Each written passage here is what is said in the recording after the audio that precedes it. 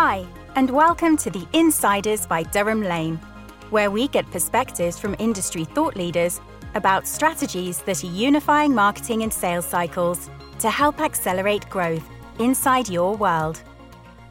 Welcome to the Insiders Sales and Marketing Podcast. I'm Simon Hazeldine. I'm a sales transformation strategist and sales performance consultant, and I help my clients get more sales more often with more margin. I'm also a keynote speaker and the author of several books on sales and negotiation. I'm your host, along with my co-host, the one and only Richard Lane, who is the co-founder of Durham Lane, who are an inside sales partner that helps businesses to grow their revenue through an integrated sales and marketing methodology. So, Richard, over to you to introduce our guest for this episode, please.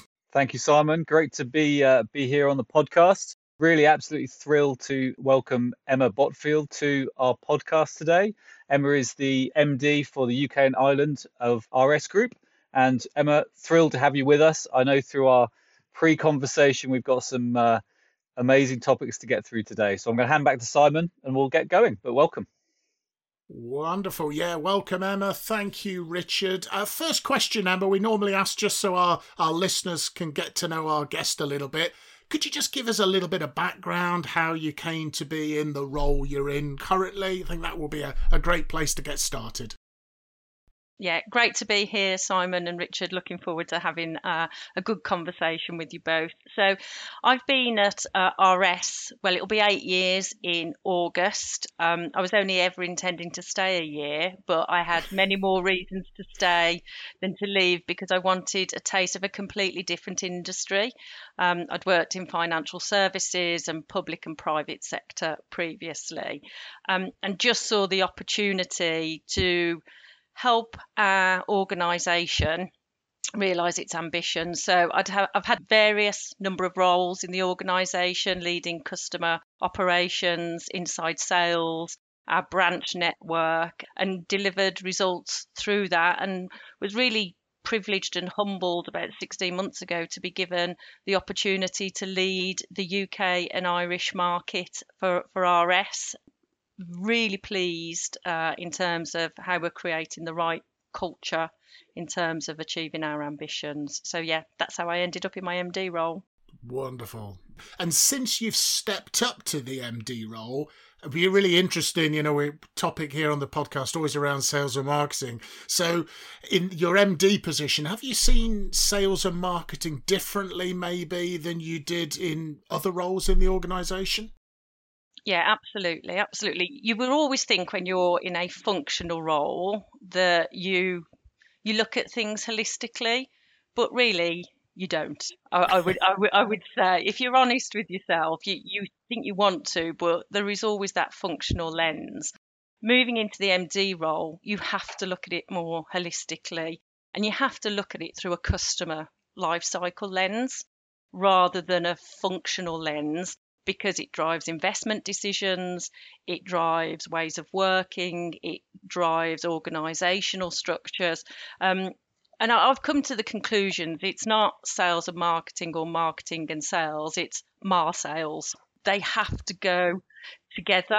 And it's not digital versus human, it's complementary of where the most value can be added through activity. I sometimes think of it, when you think of a marriage, you have two sets of in-laws. And when they first meet, they're sussing each other out, and one wants to be the better in-law than the other. But if you can get them to focus on the couple rather than themselves, then you've got a really powerful force. And that's how I tend to now look in this MD role at that whole sales. Because I have to stop saying the and, because they're interconnected. You might want to copyright that or definitely register the domain name or something, Emma. I think, you never know. Too late, Simon. I've just done that as Emma's been speaking. Well, Richard, I know at Durham Lane, I'd be fascinated your take on I love this sort of in-laws analogy. So your take on why in-laws, let's move on to sales and marketing, because Richard might need to go into some personal stuff, and we're just going to just get in the way. So your perspective on this division that exists sometimes? Yeah, I'm not gonna go down the in-law track, so we'll cut that one off right there, Simon, I think. But I have wonderful in-laws, it should be said for the record. Um, I loved your point there, and I was actually I'm going to swerve maybe Simon's question a little bit because I think your background in customer service is really interesting because should we be talking sales or should we be talking customer? And actually it's sort of maybe the level up, isn't it? And I always joke that marketing's done a better job of selling itself than sales has, and I think that's the reality. Um, and I've seen I spend my life not talking about in-laws but talking about relay races and who's handing off the baton to who. Um, but ultimately it's the customer life cycle. It's the how do we support our customer, and I guess you do have to have different divisions, don't you? Because everyone needs to sit in a place in the business, and you've got engineering and you've got pre-sales and you've got production, etc. But if everybody is focused on the customer, you tend to win. Yeah, because then if you are having debates, they are debates about how do we best serve our customer, not debates about where does the budget go. Healthy debate and tension is good in an organisation if it's focused on a clear purpose. And I think if we're helping the customers to win and the customers to get what they want, then it'll work itself through, I think, a lot better. So Emma, does your background in customer, do you think that's given you a different insight than some have maybe? Yeah, I think it's gave me a natural thought process because I don't know, it's innate in me to just talk customer Yeah. from the outset in terms of how we're attracting them to how are we keeping them, how are we driving loyalty, and how are we constantly adding value. So I just think that is part of my professional DNA. Mm.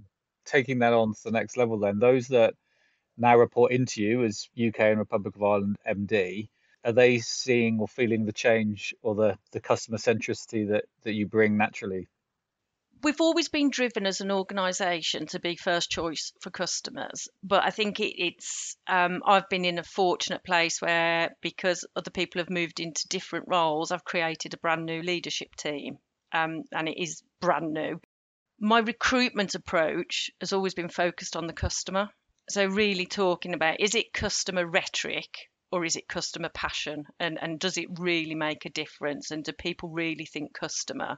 So I think that whole talent acquisition piece has played a huge part in just setting the tone and the language and the behaviours that we expect around customer. So it's always in our conversations. Yeah, and that's when it's a culture or a philosophy, isn't it? Rather than a statement that how many times have you seen it on office room walls, customer first Yeah. and all this sort of stuff. And it might be laminated on the office wall, but it's not lived, is it, in the organisation? So that's really kind of interesting to hear that. And in terms of your customers, what are the changes you've seen in, say, what are they demanding? What are they expecting from you and from your industry? What are the big, things that have been impacting from that point of view? We deal with every industry sector you can possibly think of in the UK, from a manufacturing and production point of view to education, public sector. And I think over the last couple of years, they've been shaken to the core in terms of what are they looking for in a supplier. Because we are a distribution organisation moving to be a technology solutions provider, and customers want to really find a partner rather than a supplier. They want to move away from transactional relationships. They don't want to be sold to. They want people who can help solve their problems and help them to achieve their outcomes. And it has to be value driven, but value in what they class as value, not necessarily what we class as value. And also, I think the appreciation of data and insight has come to the fore, because people were time poor before, they're even more so now, and they don't want to be sold to. They really don't. They want data-led decision making through a partner that can add value to their organisation. And that's coming out really strong because we're seeing buying behaviours change rapidly.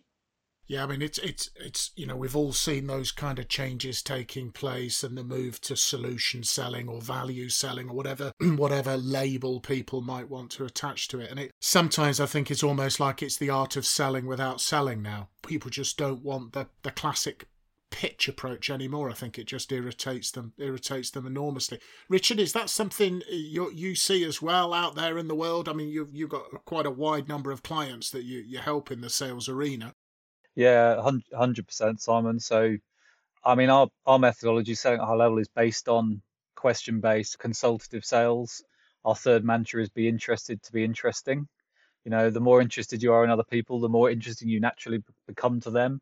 And our first mantra is business fit, business value. So, we should be prospecting to people where we believe there's a fit, where we can add value to what we think the problems and challenges they've got based on the research that we've done. And you can do that at an SDR level through to a senior account management role at probably on a different scale. So seeing that trend right across our client estate, across all enterprise customers, I think the other thing we're seeing that is sort of rocket fuel as well for the sales industry is the shift from being in the field to being behind the desk. And I think when you take that consultative sales approach and take away I'm going to get in my car and drive for 2 hours to go and see someone to have that conversation, then you unlock a real huge amount of opportunity, but you also probably create some fear for people as well, I think. So it'd be interesting, Emma, to know how RS Group has sort of dealt with everybody becoming an inside sales professional overnight when the pandemic hit.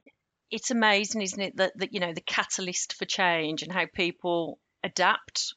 The willingness to suddenly have video conference conversations was fantastic. Some people needed more support than others because it was a complete change when you're out on the road and then you're at home trying to engage in a different way. But we saw more collaboration between our customers, our inside sales, and our field sales. So there was that triangulation in terms of adding the skills and using the skills and the people where they are going to add most value. And it's really helped us think about, now we are living with the madness of the world around us, what is the role of a field salesperson, and where can they add most value? There is still value for us for people to go and meet with engineering directors on the shop floor, get a feel for the production environment to understand what solutions are best suited to solve their problems. Whereas our inside sales, we're probably targeting different types of personas because procurement people now want to interact in a virtual world and a virtual way. So we've seen a huge transition for our people, but it really helped people adapt to new technologies and different technologies more quickly. Yeah. I think if nothing else, it'll be a more considered decision rather than a default to go and visit a customer in person. Very interesting to see the hierarchy that often seems to exist is inside sales do smaller customers and field sales do the big ones, which often, and that's turned everything on its head as well, I think. And of course, with a customer focus, how does the customer want their relationship to be managed rather than how do we want to organise ourselves? That's absolutely right. And, and that's been key. We've done a lot of discovery with our customers in terms of what's it meant for them now? How do they want to build a partnership with us? Because that's what we're looking for. We're looking for long-term partnerships rather than short-term contract wins, because we believe we can add more value to the customer by having those longer-term relationships because they see us as a partner. It's a time perspective is interesting, isn't it? That often, and sometimes it's not a criticism of salespeople or sales managers, it's how they're measured and driven inside the organisation. Close the month, close the quarter, which I think sometimes leads to short-term tactical behaviour rather than the long-term kind of focus. So, Richard, I know you incentivise your folks in some different ways, don't you, than what you might normally see? We do. I mean, always playing around with this, and I still don't think we found the perfect answer yet, if it exists. But yeah, we don't pay standard commission, Emma, to our our SDR teams. Why? Because ultimately we believe it drives the wrong behavior, because our business is about creating meaningful, qualified opportunity for our customers then to go and do further discovery and to hopefully propose and close. If you're giving someone 50 quid for creating a meeting, end of month, need another couple of those because I'm going out at the weekend. Yeah, it's just, and I wouldn't blame anyone for that either, really, but it just drives the wrong behavior. So always playing with it. We do have a reward model that's based on competency. So demonstrate to us that you're getting better at your job, demonstrate to us that you live and breathe our values, and we'll pay you more. And we've just created a new scheme which went live beginning of April, where we take a percentage of our quarterly number. It goes into a pot. It's almost a bit like the lottery, where you have Euro Millions. It's this, and everyone on that team across all of our customers has the opportunity to take their share of it. So it's up to them, down to them, and so there is incentive then in there, but it's just nuanced slightly differently. With we hope to create the right results which lead to long-term value. I was doing a bit of work. It'd be interesting to know, how our RS looks at this, but I was doing a bit of work in our business recently on lifetime value of our customers, and a couple of customer names popped out, which really frankly surprised me. But they've been with us for 8-9 years. They've bought from us consistently, and guess what? They're in the top 10. There's no big show or dance. They're consistent. They've used us always on that time frame. It all adds up. So it's that lifetime value piece. You can learn a lot of lessons through sort of SaaS businesses and how they measure. It's become very scientific, and be interesting to know how you look at that from an RS perspective.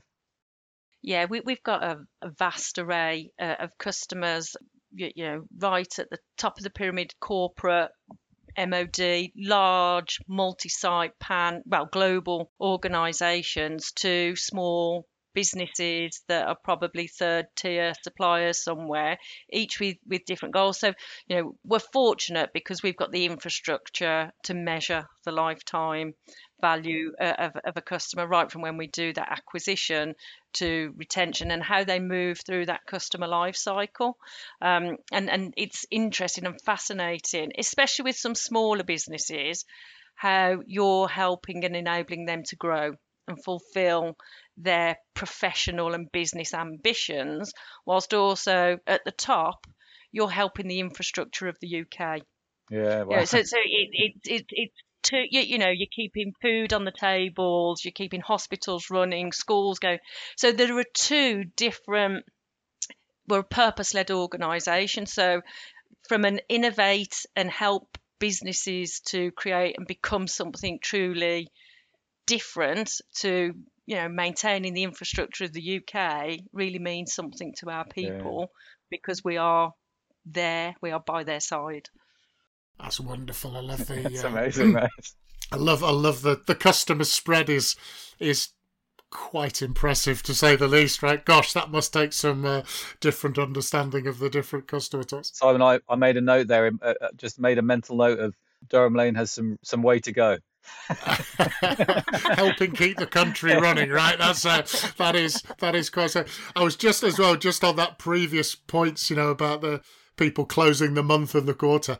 I just wonder how many businesses have really effectively trained their customers to wait until the end of the quarter to spend, so they know they get a discount. And it's just, you're incentivizing your customer to ask for a discount, aren't you? And you've created the monster yourself, Yeah, 100%. Yeah. I was once part of a business that tried to shift from being very quarterly driven to being monthly driven, and we totally failed. Just couldn't change the discipline. And part of the problem was the US didn't follow suit, so we were just doing it as a UK entity. But it's a real mindset, and actually I think your customers get used to that mindset, Simon, as you were saying, and so they think, well, I'm not going to do anything until the end of the quarter, because why would I? Yeah, because I know what's going to happen, because it happens every quarter. Well, or at least every quarter the salesperson's behind on quota, and away we go. And it's the brave salesperson who goes, no. Yeah. Yes, yeah. A little bit of a career suicide, perhaps, maybe. So, Emma, in our pre-conversation before we came on air, you mentioned that you wanted to challenge some of the preconceptions about what a sales and marketing professional should be. I'd be really interested. Richard and I would love to know more about that aim and give us a bit of insight into that. One of my aspirations whilst I'm custodian of the UK and Ireland market is I want to create communities, because people want to belong to communities. That's the whole definition, right? And then from those communities, we can get teams of people to work together to deliver outcomes. And you've got to understand a bit of the history of our industry. We learn from history, don't live in it. But the background is that it is very male dominated. There is a high proportion of people in roles that are of a certain age. And when you look at the balance, we've probably got more females in our inside sales than we have in more of our senior sales roles that are dealing with C-suite executives in multinational organisations. And so sometimes in some roles, what we're looking for is industry experience, but not industry baggage. And the key to that is that growth mindset. How can you think about your role differently in terms of being part of a community rather than a job role that is specified and and just a list of activities that you do? So having that curiosity and the belief that you can advance and have different types of conversations that you probably haven't had before, so you're going to be uncomfortable, which links all to that growth mindset. And I've got a real passion that I want females, especially within our industry, and especially with different ethnicities and cultures and perspectives, to go, I want either sales or marketing to be a destination for my career. And I am purposely wanting to go into that arena and be a professional within that. And for me, development is a two-way street. It's push and pull. We can give you some skills and give you some experiences, but you've really got to want to grasp them and open your mind to connect the dots through that whole customer life cycle. There's no point just being an expert in one part of the customer life cycle, because it's a continuum. And that's really important to me, having the belief to just think differently, ask different questions, be a little bit more curious, to be able to be proud of being a professional within sales or marketing. Yes, it's often not marketing maybe, but sales is often not regarded as a profession, is that kind of perception, isn't it, of it? And I have to say, certainly from my background, I was in fast-moving consumer goods, and there was almost an unwritten rule many, many years ago that it was okay for women to be in the call centre, but it wasn't okay for them to be in field sales roles. And it, crazy kind of not that long ago, and then some pioneers sort of broke through, did really well, and the organisation, I think, started to have to wake up to the fact that we're missing a trick here. It's really important because different perspectives drive different outcomes to solve different problems, and it is a generational thing with the industry that we're in. We're never going to magically turn it overnight, but if we can make sales within RS Group an exciting destination, whether that's at an entry level or whether you're an experienced professional business leader. Because going back to the question earlier, people don't want to be sold to, they want their business problem solved. And that's what's important. If you can have a commercial conversation around a business problem, then that opens the door to a lot more talent. Well, also, there's a lot of nonsense, isn't there, about what sort of people the customer will feel comfortable with. And I think they'll feel comfortable with somebody who helps to give them the solution they need to their problems. And then Absolutely. Age, gender, everything else is an irrelevance, because the customer's got someone who they know is going to help them achieve what they want to achieve. And, hopefully then you'll see some changes in the demographics taking place? I would say when I'm training people in our methodology that, can you be a strategic resource from day one? No. Can you think like one from day one? Absolutely. And that's the difference. It's about being a business professional. It's about help.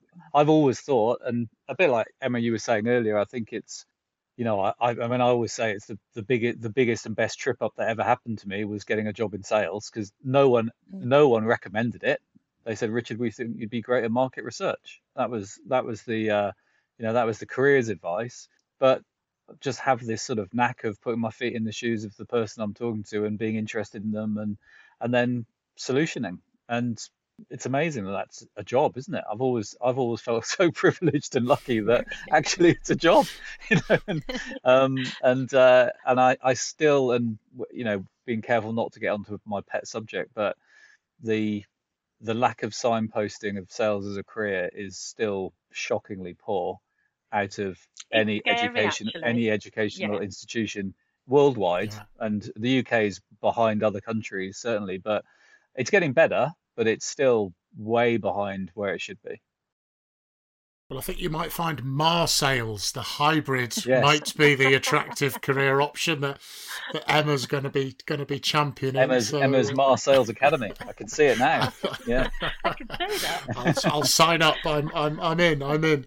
Well, sorry, just one. Yeah, just sure. quick. We're joking about that, but actually, the sales professional of the future needs to be a sales professional, because actually, we've gone digital.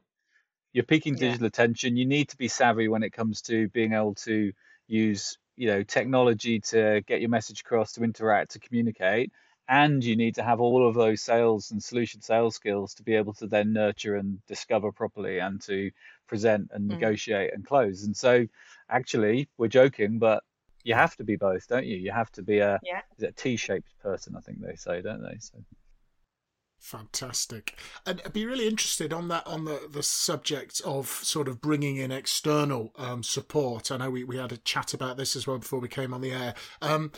When should an organisation consider outsourcing or bringing in external sales or marketing resources, or sales resources? Perhaps I ought to have said.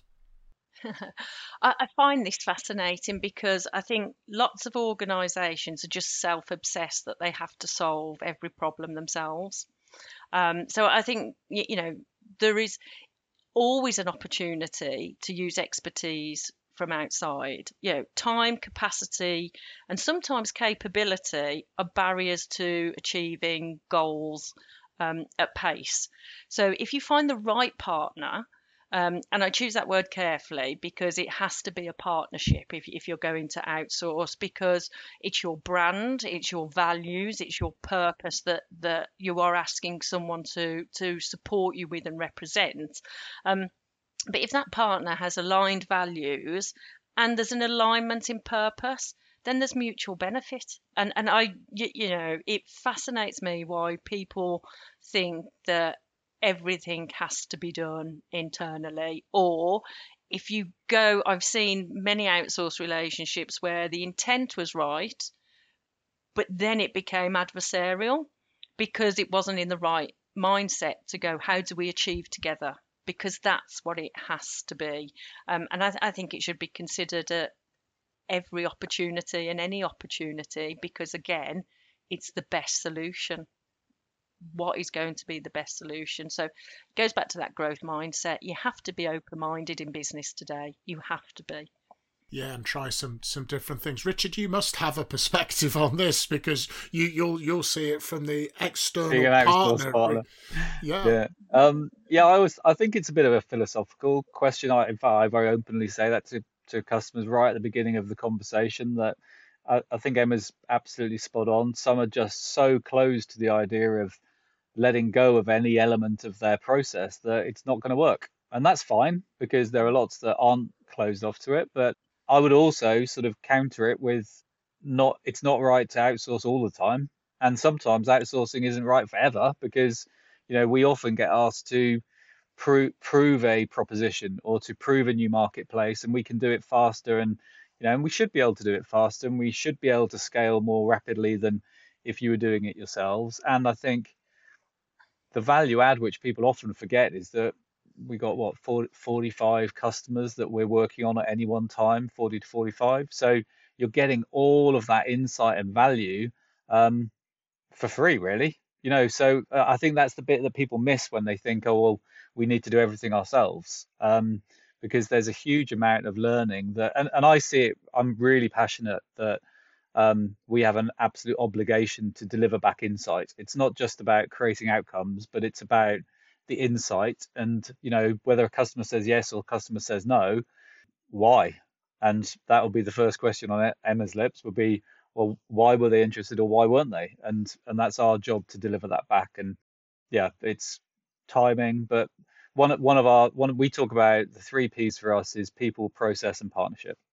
So it's probably pretty aligned to what Emma was saying there, I think. I mean, I often say when I'm working with sales teams that you've got to remember 99% of the time, the customer is head down inside their own organisation, getting it, be that the Ministry of Defence or whoever it is, large corporate, small starter, they haven't got the time to see that broader picture and to get those insights from the market. So there is so much value for suppliers, I think, to bring and to help to educate customers. And then you become a real trusted partner. You're seen as a source of authoritative advice, and don't like to be sold to, but they quite like being helped to make really good buying decisions, I think is one way of kind of flipping it around. Yeah, and we're a large organisation, so can we be as agile and flexible as someone like Richard's organisation? We probably would love to be, but in reality, it's just never going to happen. So where you want to test, learn, evolve, get those insights, for me, it's always about what's important and why. Why is it that you want to achieve something, and how can you quickly get the results and the insights to make informed decisions? And just as our customers want to be data driven and insight led, so do we as organisations. So we've just got to make sure we think laterally sometimes, and it's not always created here that is best. No, that's a great. I think that's a great philosophy and a great way to think about it. So, Emma, thank you so much for sharing all of those fantastic insights with us. It's been absolutely fascinating to sort of to see inside your perspective inside the organisation, and best of luck with all of those very admirable changes that you're going to be driving. Richard, any closing thoughts, comments from you, sir? Oh, I've loved that, Emma. Thank you so much. And your customer rhetoric or customer passion, I love that one. MAR sales, we've talked about a lot. Data-led decision-making based on value. Industry experience, but not industry baggage. How cool is that? If I was listening to this podcast and thinking of a change, then I'm thinking, oh, actually, this could be something for me here. And then finally, what's important and why? Something we should always be asking ourselves all of the time, I guess. So yeah, it's been great, Emma. Really appreciate it. Thank you so much. Loved it. Thank you. Wonderful. Thank you very much. The Insiders by Durham Lane. Subscribe today to never miss an episode.